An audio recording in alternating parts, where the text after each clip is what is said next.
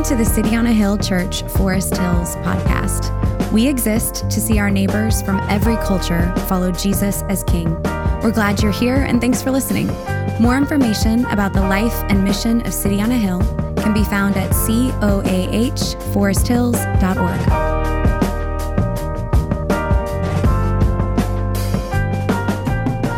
Stephen, I'm the lead pastor here at City on a Hill, and just want to welcome you. I'm so glad that you chose to worship with us today. And if you are a guest with us today, I would invite you to find that blue card in your seat. It should be right around you. If you can't find it, just ask someone near you. There will be one pretty close to you. And that is a way for us to connect with you. And so if you'll just fill out that card, we will follow up, get a little bit of information about you, and help connect you to what's going on here at City on a Hill. You can also do that at coahforesthills.org/connect. If you want to do it digitally. And for doing so, we will send you a $5 gift card to a local coffee shop here in the neighborhood, as well as make a $5 donation to a list of charities that are going to be in an email that we send to you just as a thank you for being here today.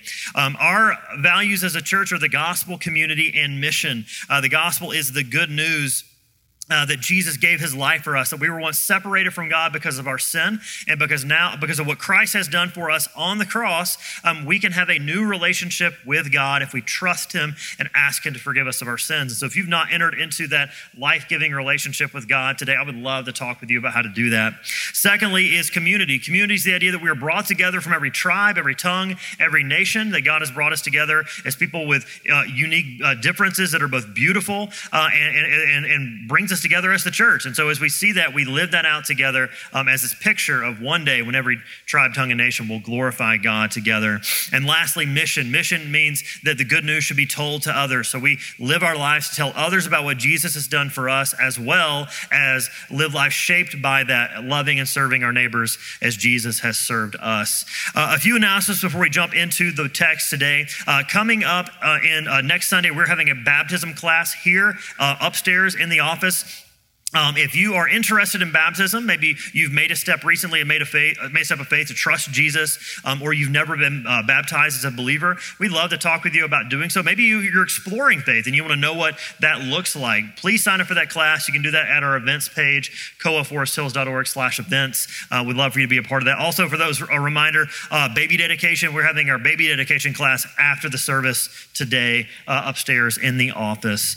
Next is our leader lab. If you are new to City on a Hill, or you are looking for a way to learn and understand your gifting, you want to know how to grow as a leader, you want to find a place to lead here at City on a Hill, just text LEAD to 617-958-6008, and we will follow up with you, and we'll send you a survey you can fill out, and we'll be starting that leader lab late March. And this is really going to be self-driven, and we're going to meet once a month to discuss what we've been learning. And then lastly, this week we started Lent. We had our Ash Wednesday service this past Wednesday. Really incredible time doing that. And this coming week, we are going to go through some guided fasting. Fasting is a way for us to enter into a season of not just denying ourselves, not just saying, I'm going to show how much willpower I have. We do it so that we can tune our hearts to God. So our desires are meant to drive us to Jesus. And so as we deny ourselves, when we feel that urge to pick up our cell phone or whatever, it can drive us to Jesus. So there's something different for each day. And so on Monday, we're going to be asking people, whatever you listen to, whether that's a podcast, music, whatever, just don't do that. Some of you, that's gonna be really hard. Tuesday, fast from TV or anything you're watching. Wednesday, social media or even your cell phone altogether. I know, shocking, I know. Thursday, from some sort of drink like coffee or alcohol. And then lastly, on Friday, we would invite you to fast from a meal, or if you're able to, medically, if you feel able to, fast the entire day. And then Saturday morning at 9:00 here at the church, we are going to have a big break the fast breakfast together. So we invite all of you to come be a part of that after that week of fasting. And so you can sign up for that on our events page. Just let us know you're coming. If you don't sign up, we'll have an extra biscuit or something for you. So be sure to come. Well, I'm glad to be back with you. Last week, I was out of town. I was actually one of our mission partners. We have several churches that support us and help fund us. And so big thank you to Shades Mountain Baptist Church, which supports us and was able to have me out for a week. And so, we exist because of them. So we should be thankful for them. But Bland Mason, who is the pastor at our congregation in Brookline, was able to teach last week. And we've been in this kind of mini series within our broader series in Ephesians on relationships. And so we looked at marriage 2 weeks ago. We'll look at that again today. And because of the scheduling, I had him talk about parenting last week from Ephesians chapter 6. And he's kind of the perfect guy to talk about it because he's 50. He has kids in their 20s. So we know it's not a fluke that he has good kids. He has good kids who love Jesus. And also he has just a stockpile full of dad jokes. It was perfect for him to come and teach on parenting. And so this morning, I'm jumping back into the second sermon that we're going to be doing on marriage. And I really didn't feel like this was something that I could ask a guest preacher to speak on because I really want to communicate this clearly. I want to make sure I walk through this tenderly as we talk about this. There's lots of landmines we could possibly step on when talking about marriage. And also, as I read over this passage, I was like, I could preach Ephesians 5:21 through 33 in one sermon and kind of do a flyover, or I could preach this in 10. So it's kind of tough to communicate all of this in 2 sermons. And so I'm gonna really do my best, but if you want to read some more on this, we have several books back at the back table, the Connect table to the right, which is where you can drop that connection card. Those books are there. We're asking for like $7. If you don't have it, that's fine. We don't want that to be an impediment. But just we're actually taking a loss on those books. But grab a book if you want to read a little bit more on any of these topics. But to kind of bring you up to speed, 2 weeks ago, we looked at marriage, kind of a broader flyover of what marriage is. And we talked about how marriage is a covenantal relationship between a man and a woman, that God gave us this picture as a picture of Christ's love for the church. And so the first idea we looked at is that marriage models a greater principle. It models the principle we see in Ephesians 5:21, where it says, submitting to one another out of reverence for Christ. And so we submit to one another out of reverence for Jesus because we were called to love and serve each other. Marriage points to that greater principle. Secondly, marriage reflects a greater love. In verses 25 through 26, we see how husbands are to love their wives as Christ has loved the church, laying their lives down for them. And that type of love, we're supposed to import that into our relationships with each other in the church. And then thirdly, that marriage points to a greater reality. So whether you're married, whether you're single, whether you're divorced, whether you're widowed, whatever it might be, marriage is meant to point you to Jesus' love for you. And this is why there's something here for you, whether you're married, single, widowed, divorced, because Jesus died for you and wanted to make you his own. And so today we're going to get down into the weeds. We're going to look at this practically and ask, how do we actually do this? How do we live this out? And so again, I want to be extremely careful. I want to be sensitive. I know there's lots of hurt around this topic. There's some kind of landmine words in this passage. We're going to be very tender over these. And so, because I know people have different experiences. And so again, as you read this, I want to be very clear. If you read this clearly and you read this biblically and you read this as Paul intended it to be read, there is no possible way you can come out of this thinking that you can subjugate another person. There's no way that you can come out of this thinking that this is an excuse to abuse another person, because what is undergirding this is the principle of love. And to say that this is an excuse for subjugation or abuse is unloving. It's actually an abuse of Scripture. And so we're going to be focusing on these broader principles of what it looks like to be fulfilled and thrive in marriage. So we're going to answer 2 questions today. First question we're going to answer is, how does marriage work? And then secondly, what are the keys to thriving relationally? So how does marriage work, and what are the keys to thriving relationally? So let's dive into that first question about how marriage works. So 2 weeks ago, I touched on the idea of headship. And so this is really key to understanding what's being said in verses 22 through 25, the call for women, for the wives to submit to their husbands, and for husbands to love their wives as Christ loves the church. Now remember, the word head here has to do with being the source. It means where life comes from. It's the idea of like a riverhead that is giving water to other tributaries and lakes. And the metaphor here is the idea of a head and a body.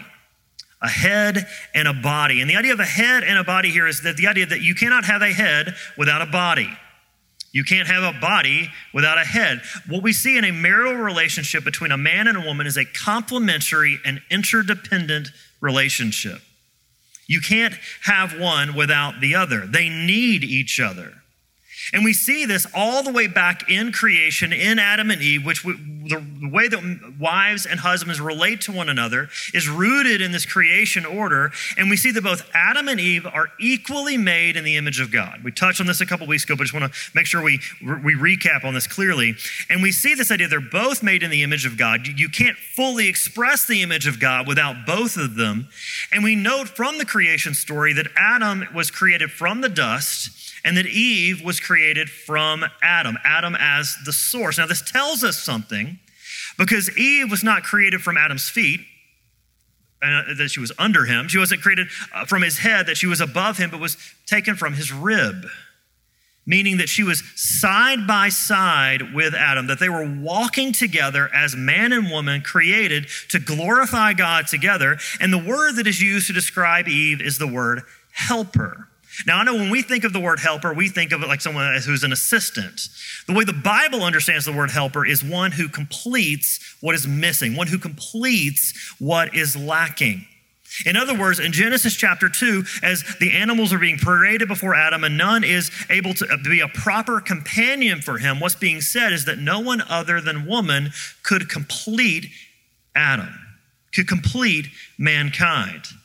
So man and woman need one another. And while man and woman individually reflect the glory of God and reflect the image of God, men and women working together give us a much clearer picture. It's kind of like a piece of aluminum foil. You can see your reflection in a piece of aluminum foil, as long as you haven't crumpled it up into a ball. It's a clean sheet, but it's kind of distorted. You can look at it, you can kind of make out that there's something there. The same thing if you were to take a clear pane of glass and you were to look at that, you can kind of see a reflection if the sun's right, but honestly, you're seeing through it. But what happens if you were to take that piece of aluminum foil and put it behind that clear piece of glass? What would you end up making? You make a mirror. Man, and I'm not going to say who's the aluminum foil and who's the glass between man, probably men because we're dull, we're not going to go there. But the idea that working together side by side, they fully reflect the glory of God. And marriage is a picture of this as you take two people who complement one another and who need each other to show this greater picture. This is no more clear than in my marriage to Amy, my wife. Amy, she comes from a culture where fun involves extreme cold and high exertion. That's all that they do. We were talking about this yesterday with some people, talking about being from Alaska, and where she's from in Alaska is like kind of like Siberia. Like that's the climate we're talking about. So you are bred tough if you grew up in Alaska. She is extremely detail oriented. She is not the most spontaneous person. She's fun, but she's not the person at like 9, 10 o'clock at night. It's gonna say, let's go somewhere, let's go travel, let's go watch a movie. I, on the other hand, am that person. I'm like, kids, we're getting in the car. The movie started 8 minutes ago. We got to go. Like that's my personality. I grew up in a culture where we valued beauty and where we valued going very slow because we were full of biscuits and gravy. And I'm adventurous, and I'm someone who doesn't really deal with my emotions very well. And so Amy is my safe place to kind of be my emotional outlet. And when I get all emo and I'm out in the ocean of my emotions, she's like, no, come on back to shore. Like, we work well together. We complement each other. And we see this within the church in God's design of men and women, not just married couples, but men and women working side by side, each being equipped in their gifting, expressing their gifting for the full flourishing of the body of Christ as the elders who act as fathers shepherd and release people to do the work of ministry. We need one another. Marriage also works in the fact that a man and a woman nourish each other. Verses 26 through 28 actually kind of puts the emphasis on men here. I'm going to get to that in a second. But the idea is that the head and the body, they help each other. They nourish one another. Now, the emphasis here is on husbands, and I do think that husbands play a unique role in the life of their family, and I'm gonna kind of challenge you men. I'm gonna be very frank about this here for a second. Men in a marital relationship carry a greater weight and responsibility for the spiritual well-being of their household. And I really do believe that where a husband goes, the house will go. And so if you want to see your household grow spiritually, you've got to take the responsibility upon yourself It doesn't mean that both don't play a part. It doesn't mean that both aren't important. It doesn't mean that both don't help nourish. But I do believe that if you look at statistics, when a husband is the one who is driving the family to church, there's a much higher likelihood that kids will come to faith in Jesus and that a spouse will come to faith in Jesus. There's something about this that men have to take the responsibility in. But it goes both ways. The head helps the body flourish, and the body helps the head flourish. Your brain loves your body. When you start to get hungry, what starts happening? Your brain starts to send signals to your body that you need to eat. It starts sending signals to your body that you're feeling sluggish. You need to go outside for a walk or go exercise. When your body is falling towards the ground, what do your hands do automatically? They go to cover your head. I was riding one of those Bird scooters, never again, a couple of years ago, and I'm just kicking along. It's a beautiful day in August. I'm going along, and there's a speed bump coming up, and I'm like, okay, I'm going to avoid the speed bump. So I try to get up onto the sidewalk, and as I go, I hit the tiniest little crack in the sidewalk, and the scooter stops, and I do not. And I keep going, and I'm going head first towards the sidewalk, and what do I automatically do without even thinking? I put my hands up. I end up breaking my hand because I wanted to protect my head. In the same way, the body and the head work together in a complementary and interdependent way. We help each other flourish, we nourish one another, and we protect each other. Now, can you grow mentally when the body is failing? Absolutely. Can you grow your mind stronger without working your body? But when they're working together, they stimulate each other. Now, the issue of headship that we see here in the scriptures does come down to decision making. And this is probably where we have the most tension.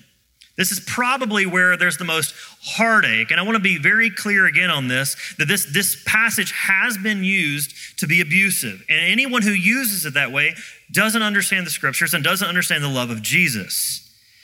When we look at what's being described here in this intersection, this relationship between husband and wife, again, this is not unconditional obedience.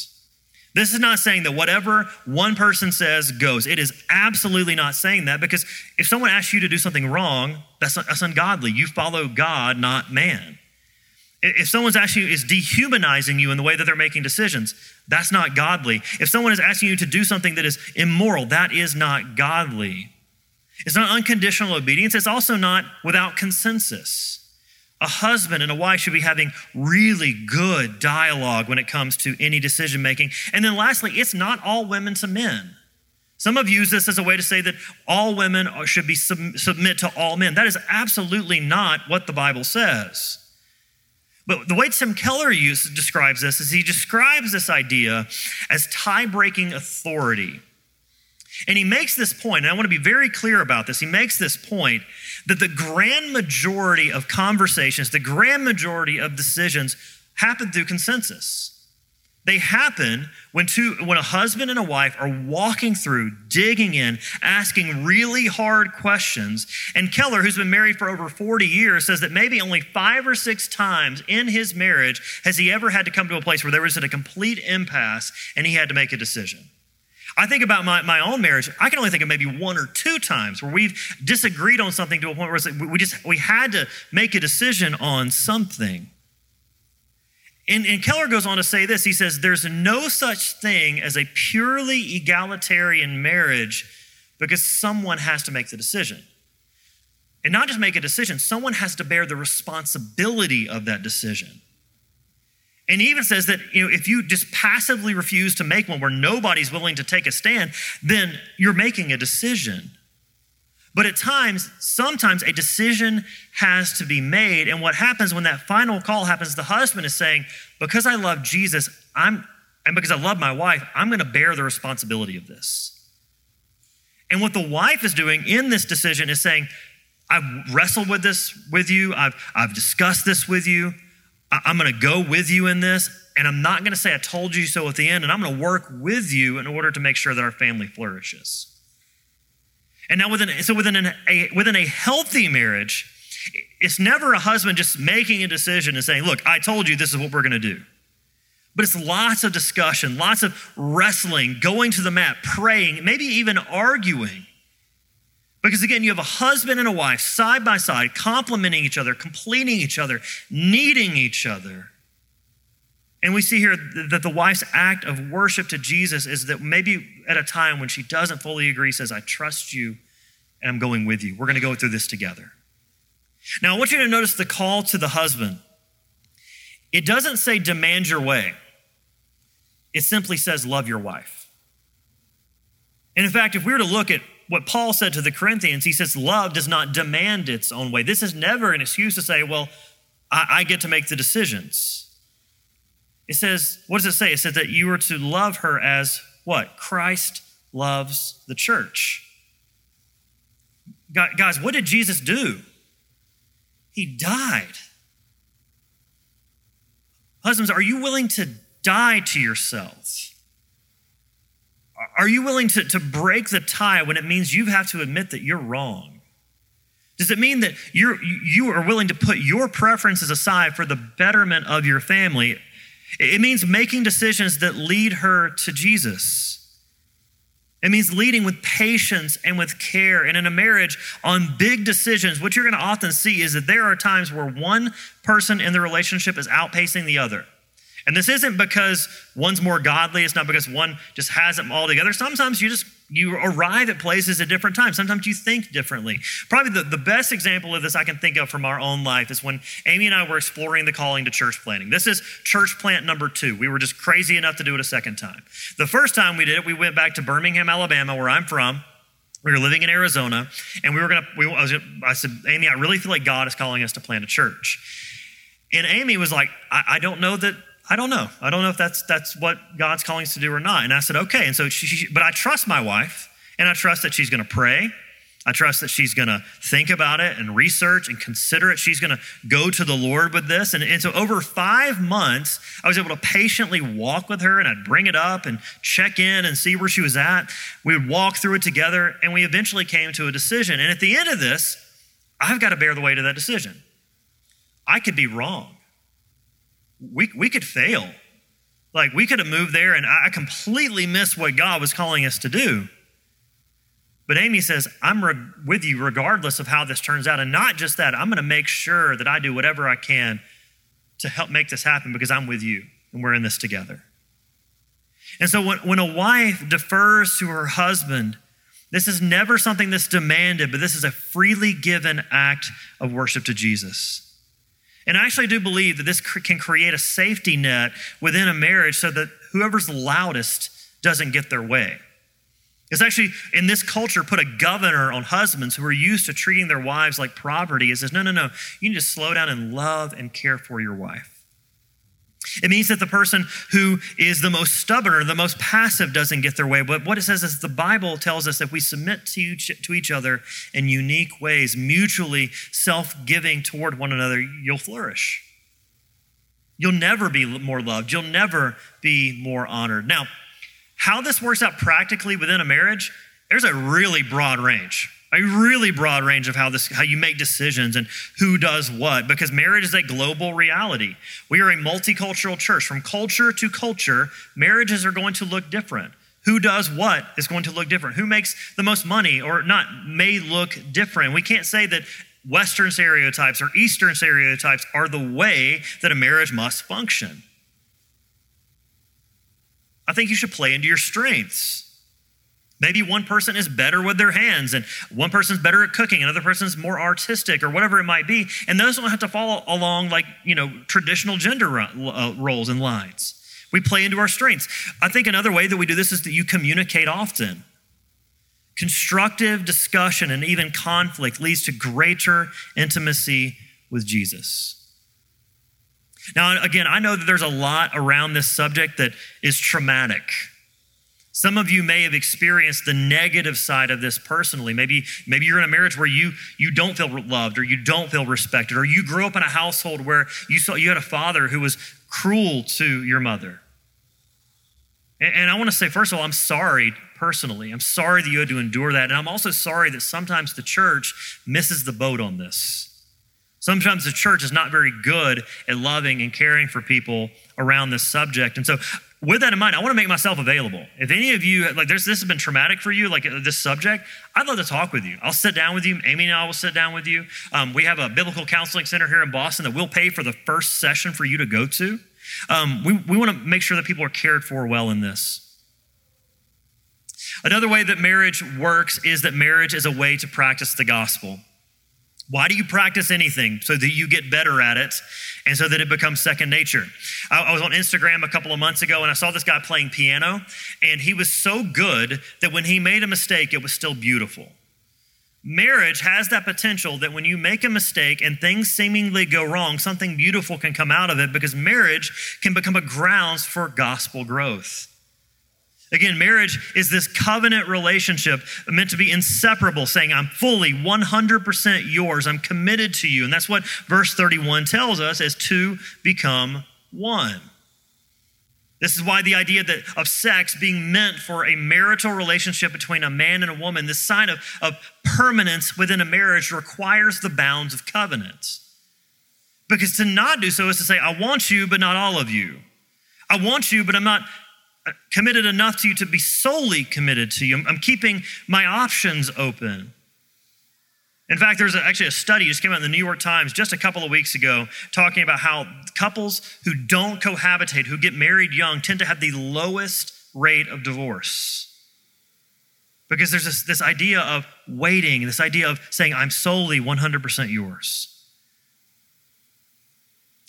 Also, we see that this covenant relationship between complementary and interdependent men and women images Jesus' love for his church. Marriage provides the grounds to become more like Jesus. And this is why the verse 26 uses the word sanctify, which means to make holy. This relationship is making us holy because marriage provides opportunities to repent and seek grace and to give forgiveness. There's a difference between the way that the world treats relationships and the way that the church treats relationships. Because if you go to work tomorrow, there is no forgiveness. If you mess up bad enough, you're done. And in fact, you can go to work and you can be a royal jerk as long as you get your job done, right? Most of the time. In marriage, you can't not forgive. You can't outperform your need to forgive and to seek forgiveness. You can't wash the car well enough. You can't build the deck well enough. You can't make the bed well. You can't do anything well enough to not need to give forgiveness, because what happens is when a marriage will end, not when people stop loving each other, but when they stop forgiving each other. Repentance is this opportunity to come clean and to put another person before yourself. Richard Koken says that God enables a patient forgiveness and gradual change that goes far beyond what is possible without God. Gospel-driven forgiveness is the glue that sticks our imperfect marriages together, gradually overcoming bitterness and despair with real hope and joy. The keys to this, making marriage work, are repent often. Admit your mistakes often. Look, you don't have to think or look too hard to find something you need to ask for forgiveness for. I was fishing with a friend several years ago named Tyler. Tyler was the first drummer in our church plant in Birmingham. He played metal music like Metallica and then brought that into the church. It was awesome.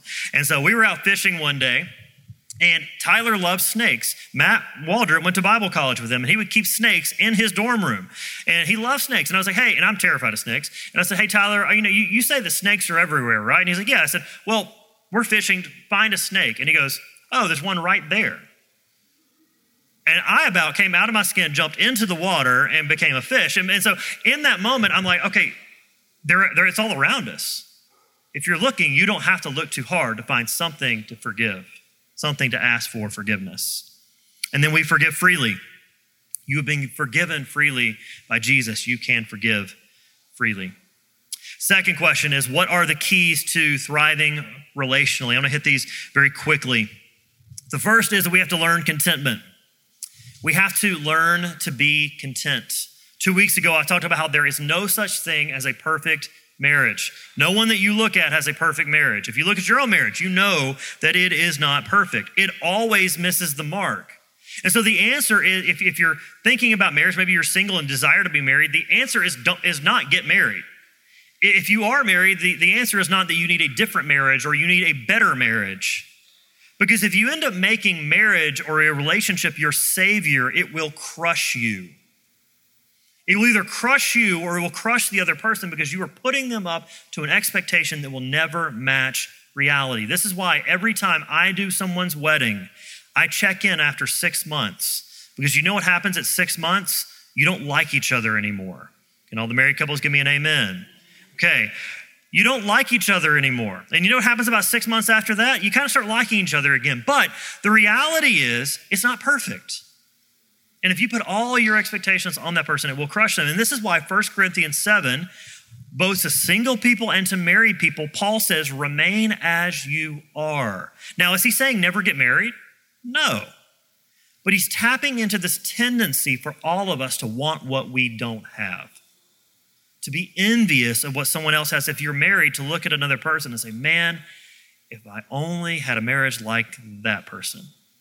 If my wife was only more like her, if my husband was more like him. Look at your single friends and say, man, it must be so nice to be able to do whatever you want, whenever you want. Those who are single, it's easy to look at another and say, man, I really just want that person's marriage. I really wish I had that marriage because that's what happiness looks like. Now, is that desire to find someone or that desire to have a better marriage a bad desire? Absolutely not.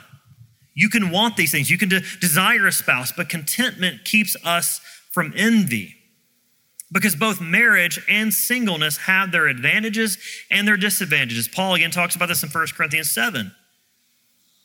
If you're single, the desire for a companion may be very real, but also Paul says that you can have a one-track mind toward the things of God. It's an advantage in the sense that you can fully serve him. There's less distraction. You have greater flexibility. You can go wherever you want to, whenever you want to, without much consideration. You can actually have deeper friendships because your attention's not divided. You know, I'm married. I can't just say, hey, Amy, we're moving to Seattle tomorrow. We're not moving to Seattle, to be clear. Like, I can't just say that. We got to have some conversations. If you're married, it's the same way. You may have the joy of face-to-face intimacy with another person. You may have this lifelong companion, but Paul says your attention is divided. Your worries are the things of this world. You have to slow down when you make a decision. You could be in a contentious marriage. You may have married somebody who's not the same person that they were when you said your vows. They had an accident or their personality changed or whatever it might be. It may not be the same person. Both marriage and singleness are a gift. They're God-honoring, and they're perfectly valid ways to be fully human, but they are also imperfect and lacking. And they're not worth being envious over. Because verse 32 tells us that both of these states, both of these statuses should point us to Jesus. And when we learn to be content by being satisfied in Jesus first, it allows us to filter our desires through him. That whether we meet a person or not, or whether your spouse changes or not, or whether you lose someone or not, you can be satisfied in Jesus, who is with you in both joy and sorrow. But we also need to learn to be content because there's a good chance that your situation or status may change. If you're single, you may get married one day, but let me go ahead and tell you this. If you're not satisfied and content as a single person, you're not going to be satisfied or content as a married person. Marriage is not salvation. But the same thing for those who are married. 50% of you will be single again.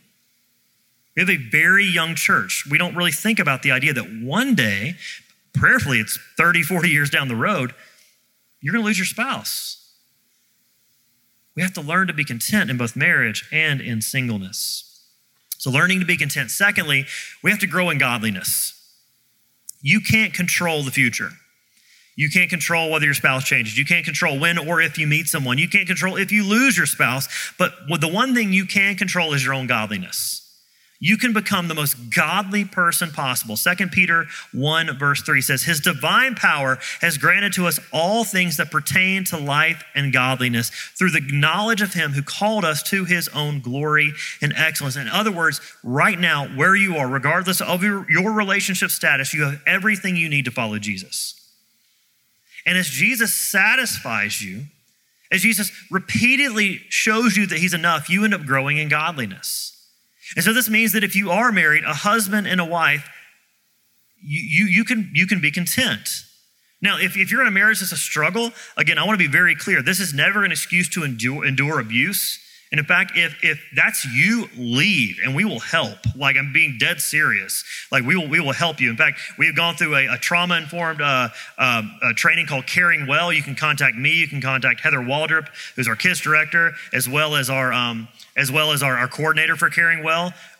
That's not something you endure. We will help you find help. And then if that's something you've experienced in the past, like, we want to be a safe place to talk about that. But it does mean that your spouse may not point you to Jesus. Your spouse may not respect you or love you enough. Your spouse may be selfish and your marriage may not be as fulfilling as you want, but you can love that person, you can serve them, and you can live like Jesus toward them because Jesus loved you well before you ever loved him.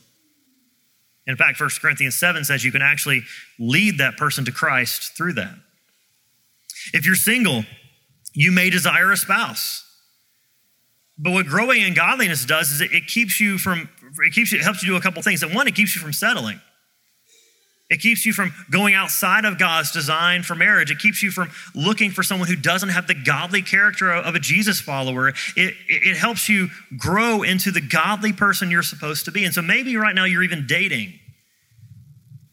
You want to know whether this person is the right person? Let me tell you right now, commit to grow. And as you grow to follow Jesus, what begins to happen is you have the character and the grit to understand whether that person is the right person. Little plug here, this is also why the church matters. You know what you should do? You when you meet somebody, you want them to meet your family, right? The church is a family. Just bring them to your community group. Let them do some vetting. If you don't have older brothers, let us be your older brothers. They're like, we'll beat somebody up. I'm kidding. If we have to, just kidding. Whatever it is, do that. If you're widowed or divorced, you can grow in godliness because if that's going to be a reality one day, you can't predict loss.